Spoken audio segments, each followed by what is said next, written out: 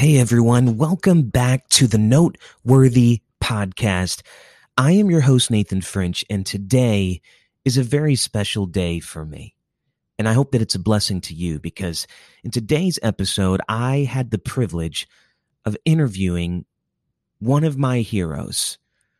I mean, I don't remember life without Brother Wayne Huntley being one of my heroes.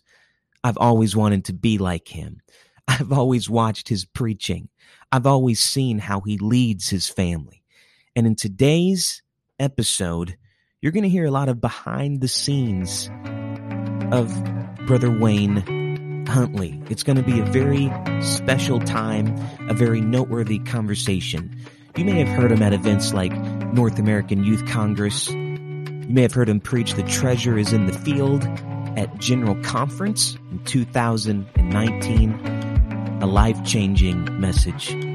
He's preached camp meetings all over North America and abroad, and you are going to be very blessed by his ministry today. Thanks for tuning in. Let's get right to it with one of my heroes, Brother Wayne Huntley. Let's go.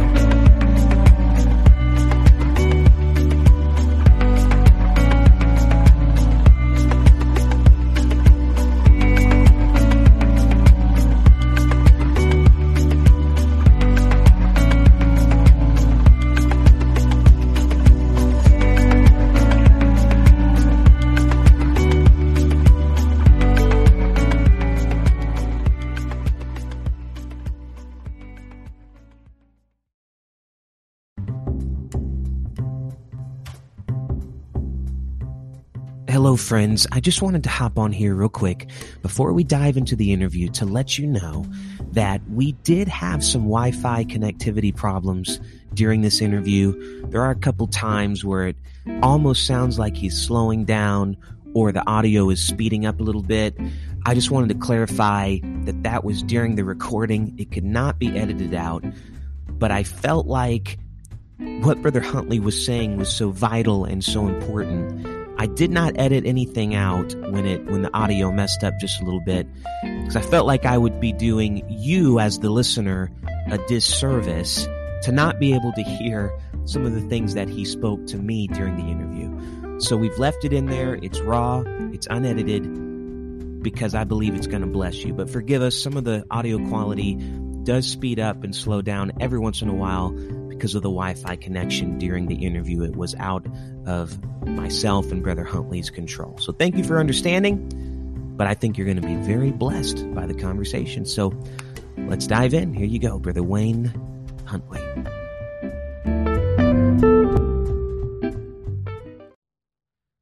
Oh, wonderful. Brother Huntley, I am so thankful, honored, and privileged to have the opportunity to speak with you today. You have always been one of my heroes for as long as I can remember, and I wanted to say thank you so much for taking the time to speak with me today. Well, I'm very humbled by that. It's a great privilege to be with you. I appreciate so very much you, your family, your passion for the things of God, your love for the apostolic truth. Thank you, Brother Huntley. You know, I had the privilege of attending your church for a very short amount of time. My father was evangelizing, and all of my family was basically traveling when my father was working on his PhD. And I want you to know your blessing, your ministry meant so much to the French family throughout that season. Right before we came to Georgia, you and your family blessed us so much, and I'm thankful for the Temple of Pentecost and everything that's happening there in Raleigh, North Carolina. Well, it was a high privilege just to have a moment in the life of the French family and to try to provide a bridge from their past glorious years. And we were thrilled to be at the right place at the right time to know these wonderful people. Oh, thank you, Brother Huntley. Well, I want to dive in. I've got a lot of questions, and I know a lot of people are envious of me right now to get to have your undivided attention, to get some questions that they've always wanted to ask you, and I'm excited and honored to get to be the one to ask them to you today. I know people have seen you minister across the movement at events like NAYC, General Conference, Because of the Times, camp meetings all across North America. I know you were just preaching a camp meeting last week. Would you mind sharing how this journey started for you? When did you first feel a call to the ministry? And was it a one-time experience or a series of events that led you into this life of preaching the gospel? Well, it was seen that from the very time that I was born, this was my destiny. Even though we were not in an apostolic truth church, when a lot of people don't realize, but my father was a Church of God preacher for a very brief few moments, just a very short 2 or 3 years. And then he was overtaken by sin and never came back to the Lord. But in that period of time that he was a minister, I remember as a little bitty boy going to a Church of God camp meeting, and my mom and dad holding my hand, walking under this tent-like pavilion. And when I stepped under there as a little boy, it's an amazing thing, but there was an aurora that came over me, a spirit that came over me. And it seemed to be saying, this is your destiny. Wow. This is what you're going to do. This is what you're going to be. Well, I didn't give much attention to that till I was filled with the Holy Ghost when I was 13, as you know, in the state of Georgia. Traveled from North Carolina with my uncle. And then when I was 17 years old, I began to feel the call of God into the ministry. Without my father in my life, at that time totally gone, he was usually either intoxicated or in prison. So my mother was my guiding light, my counsel, and my one that I talked to. And so I began to feel this massive burden come on me. And at first I thought that I had done something wrong, that I had sinned. It was a conviction type strong feeling. And it lasted for a couple weeks. I'd be driving my little Chevrolet to work. I went to school half a day, and then I went to work, trying to help my mother with the bills of our family. And I would be driving my little car and just start crying, have to pull off the road. And I really didn't know what in the world was going on. Wow. So finally, I went to my mother and I asked her one night, I said, Mama, you tell me that my daddy was a preacher. I said, maybe you can help me. I had a great pastor at that time, but somehow I just didn't feel comfortable. I was more or less intimidated to go to him. And so I said, you were with lie to be in the ministry. How do you know if you're called to preach? My mother was a very precious lady. She said, well, Wayne, honey, all I can tell you is that it is a great, great burden. Well, one Sunday night after that, at our little church in Charlotte, the worship service was going on. I dropped to my knees between the pews on the floor. I felt I'd come to the end of the way. I couldn't carry this burden any longer. I needed some direction. I needed an answer. And I was pouring my heart out to God as to what is the situation, what's going on in my life. And finally, I just went through a series of possibilities, and I came to ministry. And I felt like the Lord was saying, I'm calling you to preach. And it was an emotional time for me, still is today when I think about how precious the call of God is. I just simply said, Lord, if you're trying to call me to preach, and that's what you want for my life, I said, you're making a big mistake. I said, because I have nothing to offer you, Lord. Zero. I'm a nothing. Oh, I have nothing to give to you. I have nothing to offer you. And it was then the burden lifted. It was like the Lord said, that's it exactly. And when that burden lifted, I said, okay. Well, I'll do 100%. I have no words come out of my mouth. Then our pastor was in the pulpit, and he said, where's Wayne at? Where's Wayne? And somebody pointed to me in the floor. He said, Wayne, come up here. You got something to tell the church. And it was just a supernatural, miraculous intervention from God.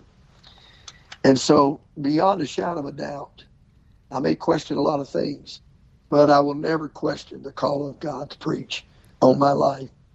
Wow. And I might say I feel that is most necessary and basic, fundamental foundation for an effective ministry is an undeniable call from God. My uncle, who had been in my life, very special man, the one who took me to the camp in Georgia where I got the Holy Ghost, he said, Wayne, if you're going to preach, he said, you need to go to Bible college. He said, I didn't get to go to college. I didn't get to study. I want to help you, Wayne. He said, I saw in the back of a magazine that there's a thing called a She's for Christ scholarship. He said, I'm going to help you get that, Wayne. You need that. Wow. And I got the scholarship to Texas Bible College in 1968. To show you how long ago that was, the youth president was Tom Fred Tenney. Wow. And to exaggerate the time even more, I was notified by a telegram that I had won the She's for Christ scholarship. Wow. Wow. That is amazing. That's way back there. Texas Bible College. When I got to Texas, God began to open doors for me. And a lot of people think I'm from Texas because you could say I started my ministry in Texas. Texas was so good to me. Contacts were made, and it opened a door of ministry beyond my greatest comprehension to believe. Wow. That is so amazing, Brother Huntley. Thank you for sharing that with the listeners today. So, 17, you feel a call into the ministry. There's undeniable signs from God. And then you're serving in the ministry. I know you evangelized for a while. What are some challenges that you have faced in ministry, and how did you overcome them once you stepped into the ministry? I guess the greatest challenge that I've had in ministry, or had in ministry starting out, was a tremendous intimidation factor. People perhaps would not believe that today, because when the Holy Spirit comes on you with an anointing, there's a boldness like a lion and confidence that comes. But when I started ministering, I had a tremendous intimidation factor. And especially when I came to Raleigh to start the church, I had 5 people. All around us was large Assembly of Gods, large Church of Gods, large Baptist churches. And when I came to North Carolina, Pentecost was not respected or revered at all. They were looked down upon and thought to be simple-minded people with fanatical doctrines and weird ways of life. And I had to struggle my way through that intimidation to believe that God is great and what I'm doing is great, to the fact that one day when I was in Bible college, God said, I'm going to do something special for you today. He said, I'm going to remove the scales from your eyes and let you see what you are a part of. I'd always thought it was just a small group of people with, radical ideas. Wow. But he removed the scales and showed me that what I'm a part of is the answer to the world's dilemma, the world's problems. It is the greatest thing on earth. It's second to nothing. There is no greater privilege, no greater honor, no greater joy than to be an apostolic Pentecostal preacher and know truth. And from that day forward, I was never again intimidated about what I was a part of, who I was, and what I was. We are a privileged people. I've never felt that I was sacrificing. I've never felt that I've done without. I've never felt that we were disadvantaged. I've always felt since that time that this is the greatest honor and privilege in the world, and that God is for us, and if he be for us, who can be against us? Wow. Wow. Amen. That is so good, sir. So good. Now, I'd love for the listeners to get to know a little behind the scenes. And, I know a lot of people, they see you in the pulpit or they see you at a conference, at a convention. But I'd love for people to get to know, how do you unwind and unplug occasionally from your hectic schedule? I know you travel a lot. I know that you're extremely involved on a local level. And so what does that look like for you when you decide, hey, I'm going to unplug, I'm going to take a few days? What is some things that you like to do behind the scenes? Well, of course, number one, the foundation for my unwinding and renewing and refreshing, number one, is to remember that what I do and what I am, I must be the same in front of my family and my children, right, grandchildren. Right. But along with that, I go into a posture and a position where that ministry is not mentioned much. the camp meeting I just preached or the conference I just preached. I learned early that doesn't mean anything to my family or children. Right. They're not impressed. They are not impressed. When I come home, I'm grandbuddy, Right. and I play with them and I get on their level. I was told that mountain climbers, most of them that die do not survive in their feat of trying to conquer the mountain. They do not die going up the mountain. They die coming down the mountain. Wow. And so I think it's important for apostolic preachers to realize, yes, we have powerful mountaintop experiences that are glorious, where we are encountering the supernatural and things that are not of this world and such privileges that are beyond human imagination. But yet when it's time to come down off that mountain, we must be able to translate back into a grandfather that can play games with the kids, be silly, entertain them, right, take them hunting, take them fishing, so good, and just show them the reality and the humanity that goes along with the blessing of the Lord. And so my challenge is to realize that they're not impressed with me talking about the last camp meeting or the next meeting I'm going to be at. That's just taken for granted. My method of renewing and refreshing is to just enjoy them, spend time with them, and allow the Lord to remind me that this is who I am, this is where I came from, and that this is the greatest joy and privilege on earth. And let them be a part on that level so that when they see me in the next level, it's not somebody they don't know. Oh, that's so good. That's so good. So when you decide, hey, I'm going to take this time and you're going to unwind, unplug with family, what's some things that you like to do as a family with the grandkids to unplug? Well, for the last number of years, at Christmas, we take a week and go to Disney World with just our family. Oh, that's fun. And we stay in a condominium together. And we're all together eating meals and going to Disney and just being together for that week. And then also I have special events. The Lord has blessed me. I have an actual cabin an hour and a half from Raleigh in the Deer Woods where we like to go hunt. And all my kids, grandkids, have learned to hunt. They love to be at the camp, whether they're hunting or not. We have good food. We have fellowship. We have fun. We just play games. They play games and enjoy being together and sharing in that outdoor time and just being in the woods together. Total break out in the middle of nowhere.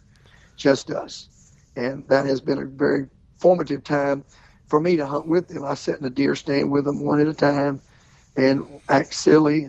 And what I like to do is take them to the grocery store before we go to the stand. And I say, now buy anything you want and you're going to eat it. You're going to have it for us to eat in the deer stand. So we always say what happens in the deer stand stays in the deer stand. So I go by and buy them all the treats they want. So I think they like that part of it more than the hunting. Right. Wow, that is so fun. I've always respected that so much about you, Brother Huntley. You can tell that your family is everything to you, and I know that the world sees that. So thank you for that example. Now, if I might add one more thing. Yes, go ahead. Yes, sir. My goal and ambition in life has never been to preach a camp meeting or general conference or fly overseas and preach the Philippine National Conference or some of the things. My goal in life has been one thing, and that is to earn the respect of my wife, my children, and my grandchildren. That's amazing. Just to be a person that they could respect. That is my goal in life. I don't want my family to ever be ashamed of me. Right. I don't want my family to ever say, yes, I'm sorry, that is my father, that is my grandfather. If someone were to mention my name, I want them to be able to always look at that name with respect. Man, praise God. That's so beautiful.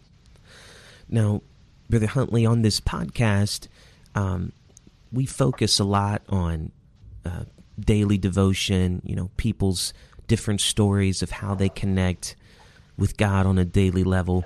Would you be willing to share some of your daily spiritual disciplines? Meaning, what does day-to-day devotion look like for you personally?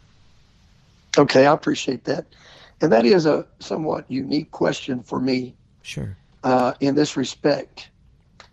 Somewhere years ago, I can't say that, yes, I go to the office every day from 9 to 11, or yes, I'm there from 2 until 4. I have never been locked in to devotional times, time frames. My philosophy has always been that you interrupted my study when you asked me that question.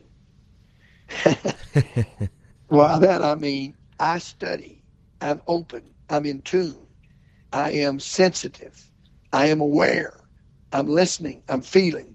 24/7, I'm plugged into the spirit world. Right. 24/7, Wow. I'm plugged into what's around me. My ears are open.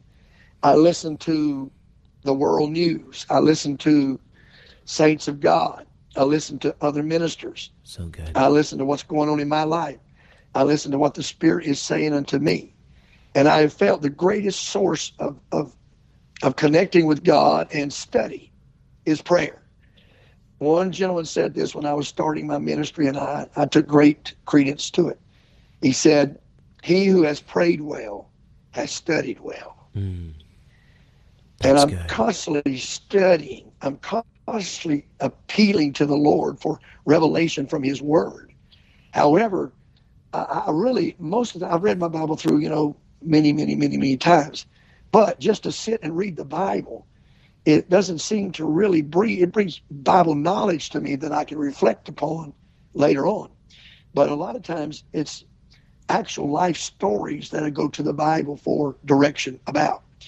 And one thing that's always been very blessed to me is listening to other apostolic preachers.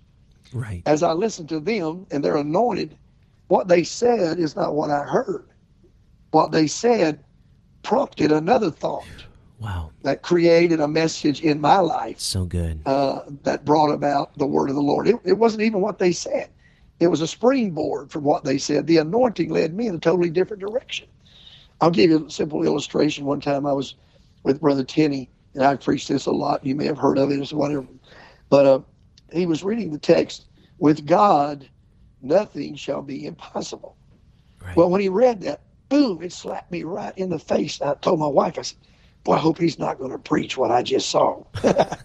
I'd like to have the corner on this, so to speak.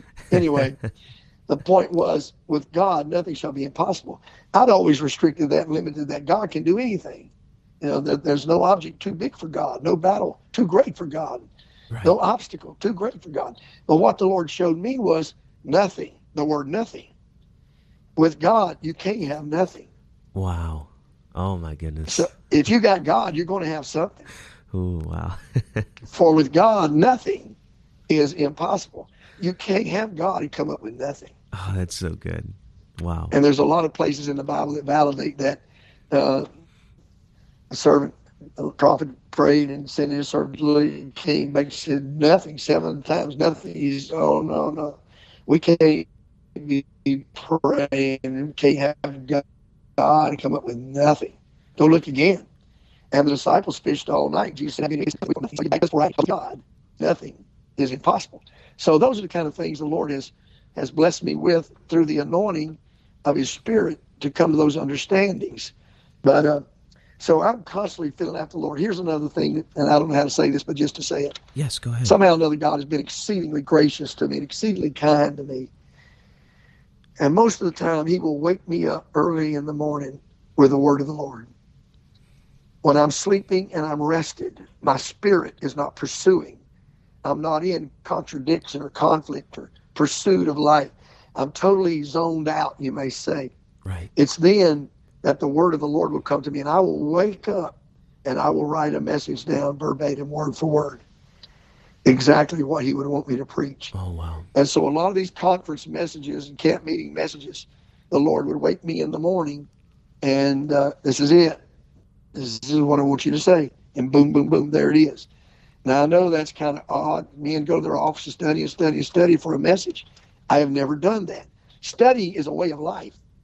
It's the way you live. It's staying in tune with God. Right. It's staying sensitive to the Spirit. I never say, well, church is over, I'm done. Turn God off, turn the Bible off. Right. Now I'm going to go hunting, I'm going to go fishing, I'm going to go to work. No. No, it's 24/7, 365. You walk in the Spirit, You live in the Spirit. And therefore, you're available to God to speak to you at any time. Wow. That is so good. And what I do, my iPhone has been a real blessing to me because it has a section on there for notes. Yeah. And anytime, anywhere I get a thought, I put it in my notes. And then also I have a Bible concordance on my phone. So I'm ready to study. If I'm at a deer stand, I'm ready to study. And wherever I'm at, I can study sitting in an airport, waiting on an airplane. I have my study material with me. But I think the real issue is not so much cutting out 2 hours a day. I'm not against that. If that works for you, God bless you, that's great. But my philosophy is walk in the Spirit. Yeah. And be sensitive to the Spirit and give God a lot more time to talk to you than just when you go in with a 2-hour window, you're under pressure. You can't think. You can't get the mind of God. You're racing. You're rushing. And for me, it's hard for God to speak to me when I'm in a panic. Right. Wow, that makes so much sense, and that's such good application for the listeners and for myself today. Now, you kind of covered this. I won't go into your sermon prep process as much because I know you just answered that in some way, that you're always studying, you're always preparing, your ears always listening for God. But when you do sit down, like you said, in the early morning hours and you write it out, are you a manuscript prepper or do you do bullet points? How do you get your thoughts down on paper once God speaks to you? Well, I have bullet points, and then I enlarge them into manuscript. And there's something I feel you got to get through the flesh of humanity to get to their soul. Yeah. And so there's a certain amount of, I hate to use the word, but there's a certain amount of entertainment, sure, mind teasing, emotion stirring that you have to do to get into that inner sanctum of the soul, wow, to get the word to them. That's good. And there's one thing that I picked up years ago, and that is if you pick up a bottle of chemicals, many of them that are maybe under your sink or in your storage room somewhere, maybe it's a cleanser. Some of those liquids will have on the back of it, it will say carrier, C-A-R-R-I-E-R, carrier, 93%, 95%. And then it will say active ingredient, 3%, 5%. Well, I've learned in preaching that the sermon is the carrier, but the active ingredient is the message. Oh, wow. So in order to produce something that will appeal to people, reach people, yes, you have to have carrier, but you also have to have active ingredient. And usually the active ingredient is not as large as the carrier. The carrier sets it up. The carrier prepares them. The carrier teases them, arrests their attention. And I like to do that with a title that is very nondescript, where they can't read my title and know what I'm going to say. Right. Even when I read my text, a lot of times I read my text, but I don't want them to know what I'm going to say, really. I may tease them to make them think I'm going a certain way, and all of a sudden I turn. Because that's the way I keep their attention, and that's the way you say something a lot of times that they will remember, that they will carry with them the rest of their lives. So, and I learned this early too when I first started preaching. I was preaching for a great apostolic preacher by the name of R.E. Johnson. Mm. And I think maybe your dad had some association with R.E. Johnson. And Brother Johnson, I preached one of my first sermons there, and he told me after church that night, he's very kind to me. And of course, I know he was exaggerating, but he said, Brother Huntley, you preached a great message tonight. And of course, I knew I was just starting and was wanting help. And he said, could I help you with your preaching? Well, he's a camp meeting preacher. I said, yes, sir. Anything you have for me, Brother Johnson, I want to do my best for the Lord, and right, I'm certainly open. Right. He said, okay, let me say this to you. And he was very kind. He wasn't sure he wasn't hurting me or discouraging me. He said, you made one big mistake in your message tonight. He said, and I want to help you with it. I said, yes, sir, I'm ready. He said, you gave your best illustration first. Don't ever give your best illustration first. You build your illustrations with each one of them being a little more perceptive, a little more powerful, a little more to the point, until the last one is like a boxer. You lay body blows and work down the body of the opposition. You save your knockout punch until you know it's ready to take effect. Wow. And that's the same way preaching is. You build your momentum in a message to a crescendo. And when you do that, you keep the attention of the people, and yet you are moving forward to a powerful climatic conclusion. Wow, that is powerful, Brother Huntley. And we're blessed on this program. There's a lot of young, aspiring ministers that listen, and I know that's going to bless them and minister to them and help them in their prep process. Because I know a lot of young ministers, they're trying to figure out how to get started. They're trying to figure out what does this look like for them. And I have found when they hear from men of God like yourself, it is such an encouragement and inspiration to them. So thank you for sharing that with us. Now, my privilege. Preachers tend to have hilarious stories. I've been privileged to sit around the table with you many times, Brother Huntley, and you're great at telling a story. But preachers tend to have hilarious stories about mishaps that happened to them, either while they were preaching or where they were preaching. Do you have any good stories that you've accumulated in your travels that just knock it out of the park when it comes to, wow, I can't believe that just happened? Well, the truth of the matter is there are so many of them that it's hard for me to label one or two. Right. And I've tried to reflect on some of those funny stories. Usually they come about by what somebody else says. Sure. Creates that. And, well, I'll tell you one that just happened to me recently. That was, oh, my Lord, I couldn't believe that just happened to me. I went to Brother Tom Fred Tenney's funeral. And as I passed the casket and was headed back to my seat, the place was jam-packed with people. Right. And my friend Mark Foster was walking beside me, and we were about halfway back the Alexandria Sanctuary, and we're going to cross the middle. And my friend Mark said something. Wayne, I don't know what he said, asked me a question, but he called my name. And when he called my name, there was a lady sitting not far from us. I mean, you could tell by looking at her, she, had some mental challenges. Right. And so when we stepped by, she heard Mark say Wayne. And she said, Mister, is your name Wayne? I said, yes, ma'am. She said, are you Wayne Huntley? I said, yes, ma'am, I am. She said, oh, my God. She's right there at the funeral. She started screaming real loud. Shut up. Shut up. Shut up. She said, my brother plays your messages all the time, and he turns them up so loud. He said, I'm sick of hearing it. Shut up. I absolutely took off, ran for cover. Oh, my goodness. Wow. I guess that's the worst one that's ever happened to me.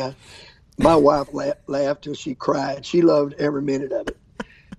But I mean, that was just right there in the midst of all these who's who of Pentecost in that building. The people from all over the world come to honor the esteemed Tom Fred Tenney, and this woman is screaming at me, shut up. And that's the most humiliating moment of my life. But it was hilarious. Bless your heart. Oh, my goodness. That is next level. Thank you for sharing that. Now, I'm kind of sliding this one in here, but okay. Speaking of your messages, you have, and I know you're a very humble person and you have a great spirit, but you have all of these incredible messages that stick with people. I mean, I remember, the treasure is in the field, messages like this. Yes. You actually preached at my church. You preached the shift may change, but the store never closes. I mean, I can remember things that you've preached. And it makes me sound like a stalker. I'm not. I know you probably hear this a lot, but you have a way to do that. Do you ever find that when you travel, you feel this word to preach across the country, but it's people have been watching online? Is that ever a challenge for you because you travel so much? You know what? That has been one of the greatest challenges in the last few years in my own mind. Just let me show you how far ministry has come in my perception. Yeah. When I first started preaching, you never told anybody what you were going to preach beforehand. Mm. You never shared the notes. You never let anybody look at the notes. You didn't tell. It was holy and sacred, and it's like it would contaminate the message if you told it in advance. It would take off the anointing if you shared it before you preached it. Wow. And I would hide them. I didn't even share them with my wife. Nobody knew till I got in the pulpit. It was a holy, sacred thing. The word of the Lord. You don't share that with anybody till you preach it under the anointing. Right. And also, what I did as an evangelist, of course, here's another thing I might throw in for the sake of our listeners. I still use paper notes. That doesn't mean that I don't have an iPad and I don't have devices where I could preach from a device. I use those things like iPad to teach Bible studies, funerals, weddings. I can make a speech from an iPad, but only heaven knows why.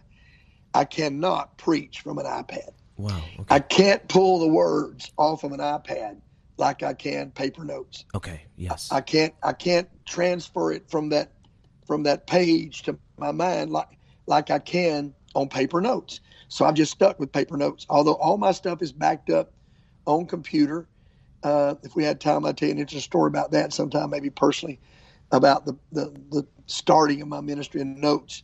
Yeah. And so I've tried to stay with that, the paper notes and not go to the iPad. All right, here's the point I want to make, and that is that when I'd finished preaching, say, a revival service, and maybe a pastor or two from the surrounding area came and visited the revival, then you're going to find this very hard to believe. But I would go to the last page of my notes on every one of my sermons that I preached, and I would write where I preached it, the pastor's church where I preached it, and the name of all visiting pastors. Wow. Okay. So that if I preached in their church, I wouldn't preach that sermon. That makes sense. Okay. And then today, I can't go anywhere probably that they haven't already heard it. Because I told the congregation the other day in Idaho, I didn't know this, because you can tell I'm not very savvy on technology, but you can actually go Google my name and YouTube will bring up all the conference messages just about I've ever preached. All kinds, yeah. Yes, sir. I didn't know that for so long.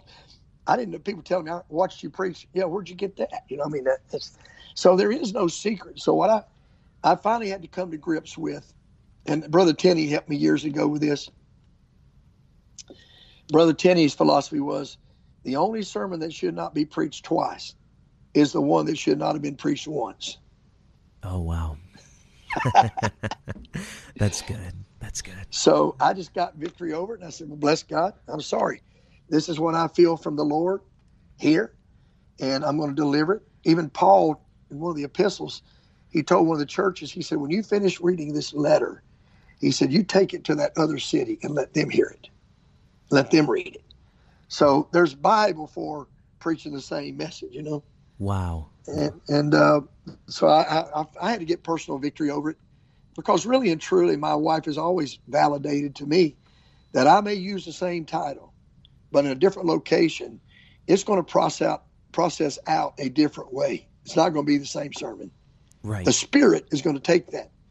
Brother McLean taught me, my pastor, that preaching is like the sermon is like the diving board. You spring into the water from your prepared notes, but when you get into the flow of the message, you pick up the stream that the Spirit is flowing in, and you follow that. My goodness. Wow. That is so good. I had to get victory over that, and I think I have.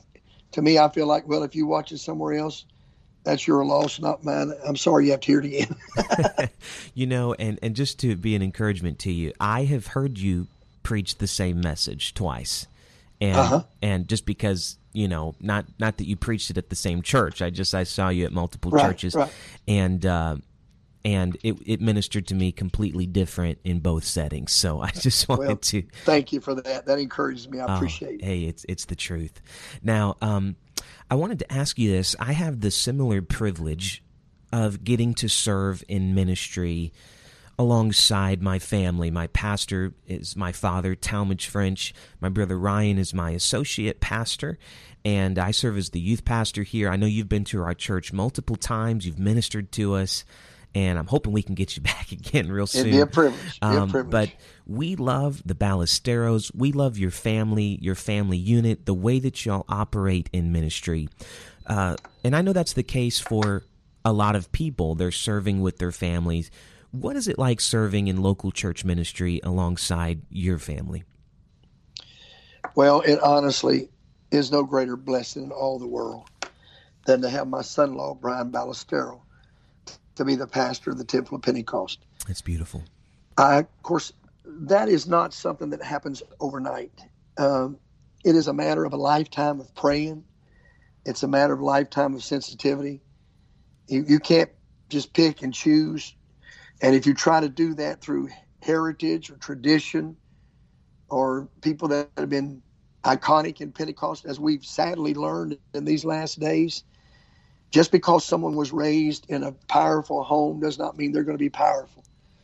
Just because their granddaddy was such and such man does not mean they're going to love the apostolic truth. Right. Yeah. And so you can't just go by family traditions. And I'll be honest, I think some of our preachers have made mistakes by trying to prearrange marriages with somebody whose family is iconic or well known. Sure. That's a dangerous path to pursue. Right. Only God knows the future. And so you have to be sensitive, to be open to whoever God would want to use. I often refer to myself. I was a son of an alcoholic. And, if I had to go by my pedigree or by my family name, I wouldn't have a chance in Pentecost. Right. I'm from the outside. Wow. But I found that when Christy got ready to marry Brian, he called me. Of course, I do have a humorous side to me, fun. I enjoy living. I like laughter. I like, right. Jokes. And so I'd always that. planned that when the young man calls me to ask for my daughter's hand, that I was going to give him grief. I was going to enjoy that moment. Right. Well, he called us late at night one night and asked me, could he marry Christy? I was too late to be funny. He caught me off guard. He took me totally out of my pan. Right. And so I just said, well, Brian, let me tell you this. I really don't know you that well. But I said, I do know Christy. And if Christy feels you're the one, I know how she's been raised. I know how she's been taught. I know her convictions. I know her passion for God. And I have all the confidence in the world that if she says you're the one, you're the one. Wow. And we're going to support you 100%. And so he came into our family. And my wife at that moment, after I hung up, she said, did Brian ask you to marry Christy? I said, he did. She said, well, call him right back right now and give him a job, offer him a job. Because she said once his family has about 80 or 90 apostolic preachers in their family tree. And right. She said, once they find out that they're available, they're going to try to hire them at their church. We have got to beat them to the draw. Right, right. And so I said, would you come be our youth pastor? He said, certainly. So we got to jump on him. But working with family is the greatest privilege in all the world because family knows your heart. Yeah. Sometimes people get offended by your words or your actions if they don't know your heart. Right. But when they know your heart, they can discern between what it meant, what you said, or what you did, and what you meant. So family is the greatest blessing of all to work together. And of course, I've never preached this, but I'm kind of a strong believer in the New Testament priesthood, that it is God's will for preachers' sons to be preachers. I mean, in a sense, what a waste if a boy is raised in a pastor's home and he's made aware and made, even if he's sitting at the table playing a game, he's listening to ministerial conversation. Right. And he's made available to so much insight and so much inspiration and knowledge that if he doesn't follow in ministry, all that is wasted. Wow. It's a great privilege. He grows into that ministry by osmosis. He doesn't even realize how much of that is getting into his psyche, into his emotion. And when God calls him, he has a backlog of experience that puts him light years ahead. Wow. And so never thought of that. I realize that some people think that we have nepotism in the church, but I think God was kind of that way himself, promoting your own, giving your own these advantages. But of course, I also believe that preachers' kids pay for every advantage they get. Right. Right. Somebody needs to hear that. Yeah. You know, they're not just given a silver spoon to success and progress. They pay a price that others do not pay. They endure circumstances that others know nothing about. So in a sense, I feel like every privilege they get is met with equal challenge and the negativism that they have to overcome. So I'm strongly in favor of the availability of ministry to be kept in the family. And of course, you're just naturally together more. You don't have to set up outside meetings, interrupt people's schedules. Family is able to discuss and plan and have heart-to-heart talks just automatically. It just fits, you know, and it flows. So plus, like Brian Ballestero brought into our family a different aspect of the apostolic church. I don't have any heritage, really. You could almost say I'm first generation. Right. Which that was a challenge to me, to create a family, to create a house. The Lord told David, I'm going to make you a house. He said, right. I'm not going to let you build me a house. I'm going to make you a house. Make you a house. Wow. And so I wanted to be used of God to make a house where the name Huntley in the United Pentecostal Church could be something going forward that would establish ministry and things that God could use in his kingdom. Praise God. So I feel that God wants to use family, and it's a great asset. And when Brother Ballestero came into our family, he brought an iconic background of traditional heritage and lineage of apostolic ministry that is phenomenal. If you ever hear him preach, you'll hear him tell stories about his grandparents. I don't have stories like that. I'm glad my grandchildren are a part of such a heritage. And we blend those things. And so he brings his strength. We bring our strength. We allow him to be who he is. He has never been intimidated by me. He's never tried to copy my ministry. He's never been offended by whatever has been given to me.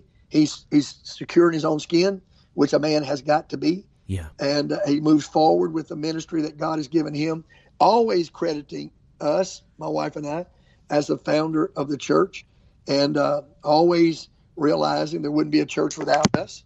And yet he moves forward as God leads him, and it has been a beautiful thing. Wow. That is some life-changing, powerful advice. Thank you so much, Brother Huntley, for your life and for your ministry. I'm very thankful that you would take the time to speak with me today and to invest in the listeners today, not just to speak to them, but you have invested in us today. Would you do us the privilege of just praying over us, praying over their ministries, and praying over our day today? Thank you very much, Brother French, and I deeply appreciate you, your passion, your vision, your burden to avail young preachers. So you've been raised in the ministry around a wonderful man of God, a walk-in apostle, a man of great spiritual revelation and integrity. Your life has been so greatly blessed, but you're willing to share what others have not had the experience of. And I thank you for it very, very much. Thank you. Father, today I pray for every person who will hear this podcast. I pray, oh God, that their lives would be challenged, that the anointing of the Lord would penetrate the flesh and go deep to their souls, to their spirits, cause them to realize that you are who they are who you call. They are the one you desired. They may feel like a nothing, but you've proven, God, you take nothing and turn it into something powerful. I ask you, Lord, to help them today to stay connected to you in their conviction, in their calling, in their vision, in their passion. Give them the courage, Lord, to stand for truth and not be swayed by a world that's in vacillation and uncertainty. Let the will of God be done in their lives. Put a special anointing upon them that will produce and be the origination of an apostolic revival wherever you call them. Keep them close to you, Lord, and protect their minds, their bodies, their souls, and their spirits. And most of all, let them love you and live for you and lift you. In Jesus' name we pray.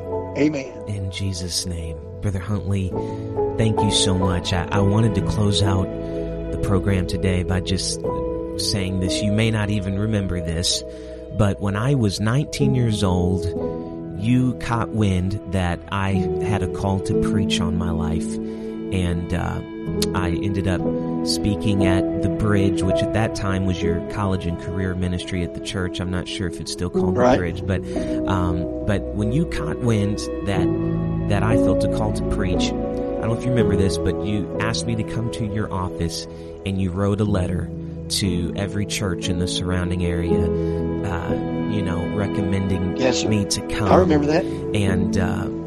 Here I was 19 years old, felt like an absolute nobody, and my van wasn't working well. I drove an old van, and you said, bring your van to the church. I want to get it fixed for you so you can go to your next meeting. And I just want to say thank you so much for caring about me I'm 30 years old now, so that's been 11 years ago. But I just wanted to say thank you. That to me, that impacted me in ways that you will never know. So thank you for being you. Thank you for investing into the next generation. Thank you for investing into your family and being an example to all of us of what we can be called to be. Thank you for your time today, Brother Huntley. I love you. Please greet Sister Huntley for me and the rest of your beautiful family. Well, I love you, and thank you for the high privilege, and your family as well. God bless now. Hey, God bless. Have a great day. Bye-bye. Bye-bye.